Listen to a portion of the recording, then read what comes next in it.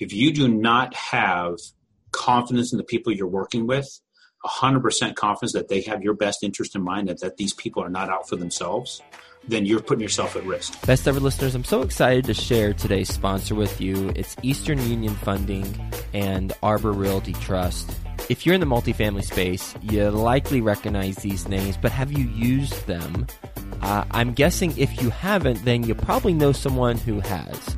I can tell you personally, we have used Mark Belsky. He is a point person at Eastern Union Funding as a partner with us, and he has helped us secure debt for actually a deal we closed on this month. And we've worked with him. In addition, my clients, my program, my consulting program have worked with him to successfully close on deals. When we were starting out, Ashcroft was starting out, we had somewhat of a track record, but we weren't fully as established with our investor network. I went to him and we secured some equity, $500,000 in equity to fund one of our deals. While he works with more institutional partners, he's brought $200 million in equity over the last 12 months. He was able to help us out there, and we've built a relationship with him in Eastern Union Funding ever since. So if you need equity for your deal and you have a track record, then he's your point person. His number is 212-897-9875. If you need debt, then he partners up with Arbor on a lot of transactions. So if you're a multifamily borrower who wants agency or bridge debt, then that's the team to work with. We have worked with their team, both Eastern Union and Arbor, on deals. And people who have purchased our deals, purchased deals from us, have used Arbor, as well as my clients in my consulting program, they've used it. So this is a recommendation that comes from firsthand experience. And the last thing I'll say about working with Mark Belsky at Eastern Union is that if you need a loan guarantor, but don't have that track record quite yet, then Mark can look at the deal you've got, and assuming it checks out, he can make introductions to people he knows as potential loan guarantors for your deal. So debt, equity, and potentially loan guarantors. All you need, you need to find a deal, obviously. But besides that, the other main components of the deal they can help you out with. So talk to Mark Belsky. His email is mbelsky@easterneq.com, and his phone number 212-897-9875. Best ever listeners, how you doing? Welcome to the Best Real Estate Investing Advice Ever show. I'm Joe Fairless. This is the world's longest running daily real estate investing podcast. We only talk about the best advice ever. We don't get into any of that fluffy stuff. With us today, Aaron Chapman. How you doing, Aaron? Not too bad. How you doing, Joe? I'm doing well, and nice to have you on the show. A little bit about Aaron. He is a 21-year vet of the finance industry. He's rated top 1% nationally and ranked number 12 in 2007 by Scotsman Guide for units closed in real estate finance, based in Mesa, Arizona. With that being said, Aaron, you want to give the best ever listeners a little bit more about your background and your current focus? Definitely. So that tells you how I bred my table as far as doing the real estate investing finance. I finance people buying turnkeys mostly, then your single family at up to 4 units. We've opened up a lot other channels with our relationships for other types of financing for folks. But my main objective in life, though, is to help people get away from where they have channeled themselves into a rut and help them reach beyond what they're doing and try and become a little bit more than what they have become up to this point, because most of the time people hold themselves back. So that's one of my main focuses in life, and taking each person who's considering real estate and helping them to become the CEO of their real estate finance business. In addition to that, of course, that business being very successful, as you had pointed out, ranked number 12 in the United States for units closed last year, and be doing between 600 and 700 units a year. So it offers me a lot of experience for people to be able to pull from. In addition to that, my wife and I both volunteer with the sheriff's office locally, and we do several hundred hours a year in the rescue unit. I'm in charge of the technical rescue unit, the off-road unit, rescue unit, as well as the air rescue unit. So if I'm in town, if I'm not traveling, any given time during the cooler months, we could be flown out into the desert or the mountains around Arizona and have to rappel into a very rough situation and take care of somebody medically or however, and have them pull out of one of the worst experiences of their life. So I have a lot of cool war stories with that we've been able to participate over the last 9 years. And 4 children that I'm also working with to become very versed in real estate investments. I've built my trust around making them responsible for what investments we go in as a family, and also making my children responsible for participating in the trust to build it to the extent that when they turn 65, they at least have something to pull from in the form of interest. They will never touch the principal. And this is built in a way to make them responsible members of society, take care of themselves. And if they don't participate and they don't help build that, they don't get any of it. I'm not just going to leave a bunch of well-funded dredges of society. Well, our kids and grandkids, thank you for that. So a couple things to talk about. One is, it's going to be a tough question to answer, but answer to your best of your ability. You closed between 600 and 700 units in 2017. If you didn't have that larger purpose of helping people become the CEO of their own real estate finance business, how many units would you have closed? I really, truly believe it would be between 100 and 200 units, because I have been stuck at that level for years until I opened my mind up. I had to sit down and literally write down my vision for my future and do it in a way that really I could emotionally and I could mentally really put myself in it. So every time I read it, I could feel it, I could smell it, I could be there. And what the majority had to do with my ability to matter to other people to the extent that they mattered to themselves. Mm-hmm. And as I had developed that part of myself, I started to see things continue to grow. It went from under 200 units to over 300 units when I started incorporating that to over 400. And then I wrote another vision to try and reach 600 in the beginning part of 2017. And in that vision created a whole bunch of other things. And it sparked from there. It jumped up over 600 units. And this year I'm on track for 700 plus. I'm glad that I asked that question and that you were at 100 to 200 units before you had that vision. So when you're at 1 to 200 units, then there's the vision, and then there are the results that got you to where you are now. In between the vision and the results, what were some of the tactics that were implemented that led to those results? Well, the main tactic was standing in Chipotle, getting lunch for my one employee back in 2014. And it was back before the whole E. coli thing or whatever that was that happened with Chipotle back in the, I think it's 15 or 16. But as I stood there, the line was all the way to the door. So I had to do something to entertain myself. And I was looking around the store itself, the restaurant, if you will. And I started counting the heads behind the counter. Do you ever remember back in like 2013, 14, 15, walking to a very Chipotle and very busy Chipotle and counting how many people were working there? There's a lot. Yeah, most people will say 5 or 6 because that's what they see. But when you start looking beyond it, the people behind the counter into the back, I counted 11 different heads. So what I started trying to do as I stood in that line is understand the role of each person in that particular system that they had built. And I realized I found it interesting that they need 11 people to build a burrito successfully, yet I only had 2 people building an intricate financial instrument. So in that position I was in line, I started creating for myself a 11-person assembly line for financing a piece of real estate. Now I have 11 people working for me doing exactly that. And then the next step was I read the book, The Goal, from Eli Goldratt, and he talks about efficiencies. And I took some of the principles from that and applied it to our process, where he talks about an assembly line using CNC machines, because these machines can only go so fast. No matter how fast you turn them up, they can only go a certain speed. So that is the bottleneck. And he had found in this story about this efficiency that the plant manager had noticed that there was a lot of the parts that were being cut by these machines that are thrown off to the side because they didn't meet the quality inspection. And after further investigation, part of that quality inspection was an x-ray of the material itself and found that there were flaws in the raw material. So he moved the x-ray to the front of the line instead of the back. So what I did is I took my best and most seasoned, her name is Ellen. She's been doing this, I think, for 35 years. And I put her at the very front. Instead of being my best processor carrying the biggest load and doing 100 transactions, being able to handle 100 transactions at a time, I put her at the front as looking at every single transaction in every pre-qual before it got to a processor and before the person even made an offer on a property to ensure that that x-ray was done and that the raw material was 100% usable before we went and spent anybody's time. And that also sped up our process significantly. And then also being open to always improving the process. We are never done improving. If you ever feel that you have the perfect process, you are right now on your first step towards failure.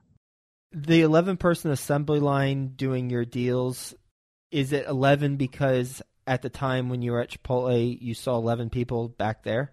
I created that process to mirror the Chipotle system I saw and literally have 11 jobs that they do.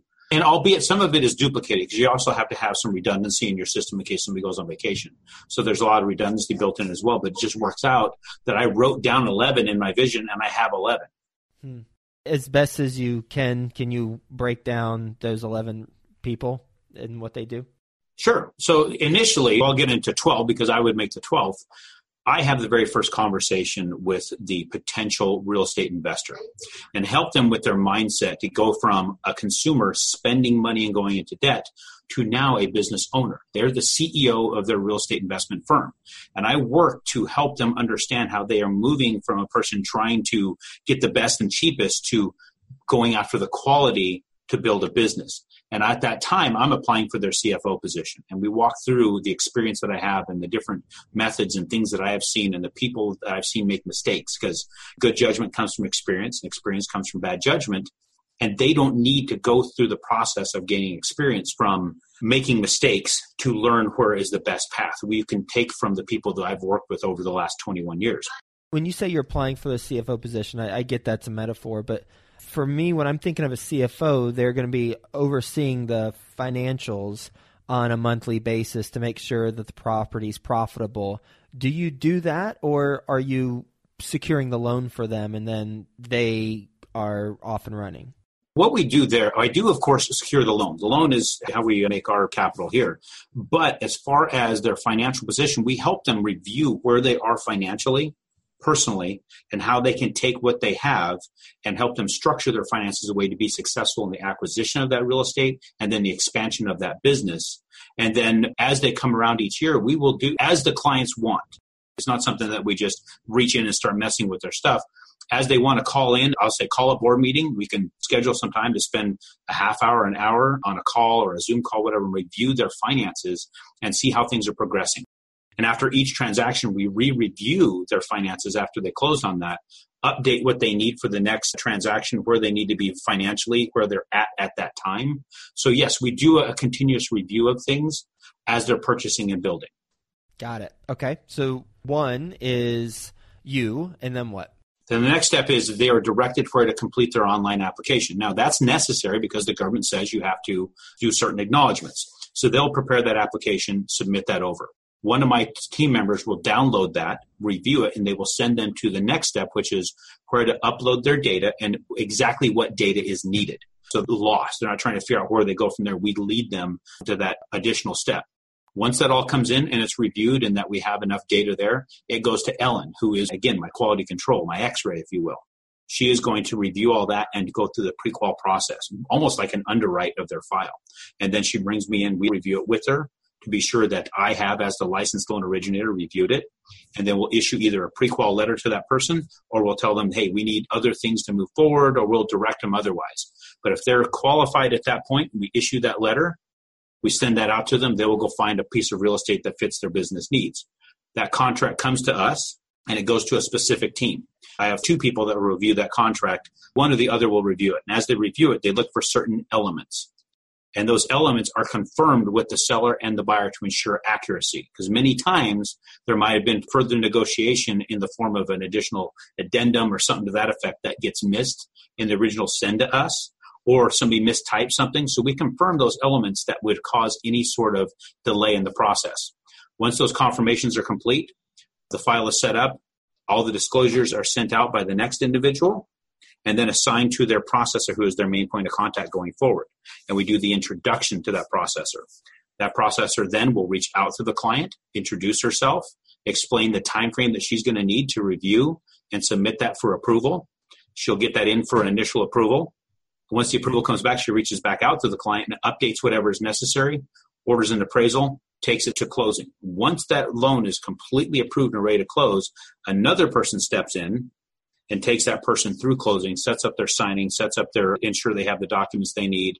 And once that signing is done, they review it, ensure that it closes and funds, and then they will then follow back up with them go over their pre-qual again, make sure they're qualified for the next purchase, what their finances need to look like for that next purchase, and then give them all the information they need to have available for them for their taxes for the next year on that property, as well as what they need to make their first payment, where that gets made to, and then gives them all the information they need to communicate with us should they run into any issues. What's been 2 enhancements you've had to that process since you've began it? One was putting Ellen into that role because before she was carrying a lot of the other weight. That was probably the biggest enhancement. The next was the follow-up after closing, recreating a whole new pre-qual for them, reevaluating their file after it's closed and making it a live operating file for them, and then giving them basically a calculator that will show them what they need to close on the next transaction, where their finances are today as far as their assets, and whether they're lacking and they need to save a little bit more, or whether or not they have plenty to do that. And if they have enough, we'll show them you can do 4, 5, 6, 7 transactions and show them what their capability is, and then kind of coach them where they need to go from there. What type of ongoing communication do you have or system set up where you communicate with your clients on a regular basis? Really, it's just built into a system that gives its, I'll call it like a database management system. Mm-hmm. They'll reach out to each client on a regular basis, whether it be milestones in their life, milestones within their business. Also, when I have speaking engagements, we were just in what was called the Cash Flow Wealth Summit, where we had filmed a presentation and people could watch it virtually. It was about 45 minutes, and we'll get that out to our database as well. So anytime there's something that's happening in our world that we think people would benefit from, we'll be sure that goes out to them. From a business standpoint, with what you've learned in 21 years in the industry, what are some mistakes that you were making at the beginning that you've since corrected? Treating people like a consumer. When I got into the industry, I crawled out of the mines in New Mexico. They were shutting down the mine. I'd lost that job. And before that, I'd run heavy equipment, drove truck, worked in the oil fields of Wyoming. I was on a top fuel pit crew. I grew up on a cattle ranch. So I had a lot of experience in manual labor and different specific types of labor. And I was trying to find a job in those fields, and I couldn't. And there's even deeper story here, but ultimately a friend of mine introduced me to this. I started as a telemarketer. But when I started doing the actual lending piece of it, the broker I worked for, he had the capability to advertise on billboards actual interest rates. First person in the state of Arizona's history. But he would advertise a rate that it was not really achievable at the time, but it got the phone to ring. And it was really irritating a lot of people that when they'd call in off of what they saw on the sign, but then what we were giving them was different. I went to him and said, dude, you really need to take that billboard down. And he goes, no, my job is to get the phone to ring and your job is to sell it. I said, okay, well, they want this rate. He goes, well, give them what they want. I said, but they get frustrated when I show them the cost. He goes, they don't need to know the cost till the end. That right there, that lesson learned, because I tried to follow his lead for just a couple of deals, and literally come the closing day, I'd have to have my back in the corner and hold it back because people were angry with us. And I learned you can't treat people that way. This whole thing of treating them like a consumer, trying to get butts in the seats, like a really good movie trailer for a really sucky movie is wrong. Yeah. We need to paint a better picture. So I started evolving in that respect. And I found that it actually, in some cases, can be detrimental to paint a real picture up front. It's sometimes a little bit worse picture than reality. I tend to paint a worse picture than reality. I like to go worst case scenario with folks and then tell them, trust me, we're going to make it better for you. When my contemporaries like to come in as low as they possibly can legally just to get their butts in the seats, and then they end up showing the real deal at the end. And it's very similar to where I would be. There's no real difference out there. There's very few that have lower fees and lower costs. We're all fairly the same. But it's the expectation set up front. So I learned about setting expectation properly because I respect those who I work with enough to not lie to them about that in the very beginning. What's your best real estate investing advice ever? Find the right team. If you do not have confidence in the people you're working with, 100% confidence that they have your best interest in mind, that these people are not out for themselves, then you're putting yourself at risk. Each person investing in real estate, whether it be commercial, whether it be fix and flips, whether it be residential long-term holds and doing the turnkeys, which is where we spend a lot of our time, no matter who it is, you're going to have a team, no matter what process you're doing. And if you are not interested in that person's success and they're interested in your success, then you're stepping towards a very, very extreme failure. Getting the right people on board and making sure the right type of people makes all the difference in the world. We're going to do a lightning round. You ready for the best ever lightning round? Let's give it a shot.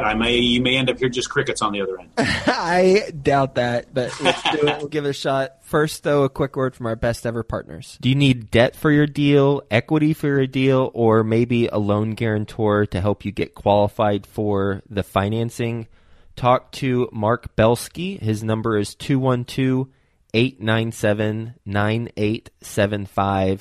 That's 212-897-9875. His email is mbelsky@easterneq.com. See a rundown or abandoned house? Well, snap a picture with the Deal Machine app to instantly find the owner and get in touch via direct mail, email, and phone in just 10 seconds. Search Deal Machine in your app store or visit dealmachineapp.com. Okay, best ever book you've recently read. That would be Master Key System by Charles Haanel. What was that book earlier you mentioned? The Goal book? The Goal by Eli Goldratt. Best ever deal you've worked on for whatever reason? It would have to be really just every turnkey. When a person who successfully closes, the excitement that they get from being able to get involved in the real estate investment world in a place where they never thought they could be. Honestly, all very similar, and they're great opportunities for folks. What's a mistake you've made on a transaction we haven't talked about? Man, that's a solid question because there's a lot of them. Really, it was underestimating my team. It was the worst mistake I've ever made. Thinking that I was the individual that needed to be involved in everything. When I realized that I didn't need to do it all, that I need to get very good people that I could trust to handle those things and then let them do that, that was the best move I ever made. The worst thing was discounting their capabilities, because what ended up happening is I was stealing opportunities from them. When I realized when I did those things, I stole somebody else's job from them. And then another person, because it took time away from me to be able to build my business, instead of working on the business and then providing more jobs, I was stealing one job, therefore stealing a second one because my time was sucked up. Best ever way you like to give back? Taking the time to encourage another person that their positive thoughts will have positive reaction, and feeding them to the places I've come to those conclusions myself. And sometimes it will take an hour to an hour and a half of my time to have those conversations. But when you hear the light bulb go on in the other individual, there's nothing better. And how can the best ever listeners get in touch with you and learn more about what you got going on? Absolute best place is aaronbchapman.com. That's my website. It should always be that. And then they can also check me out on the NMLS, so they can see that I am licensed in what states I am. And that is you go to the NMLS Consumer Access page, and my NMLS ID is 267844. Well, thank you so much for being on the show, talking about the larger purpose that you have and the vision that you have, and how having that vision has resulted in increased business as well as just a more enjoyable experience along the way. One tactic from that vision, or to accomplish those results, was creating your 11-person assembly line in real estate, just like you had that epiphany whenever you were in Chipotle and you started counting those workers. And I loved how you walked us through each person and the responsibility, as well as how you've enhanced that along the way, putting one of your all-stars instead of at the end, putting her at the beginning of the process. So thanks again for being on the show. Hope you have a best ever day, and we'll talk to you soon. Thank you, Joe. Appreciate you, man. See a rundown or abandoned house? Well, snap a picture with the Deal Machine app to instantly find the owner and get in touch via direct mail, email, and phone in just 10 seconds. Search Deal Machine in your app store or visit dealmachineapp.com.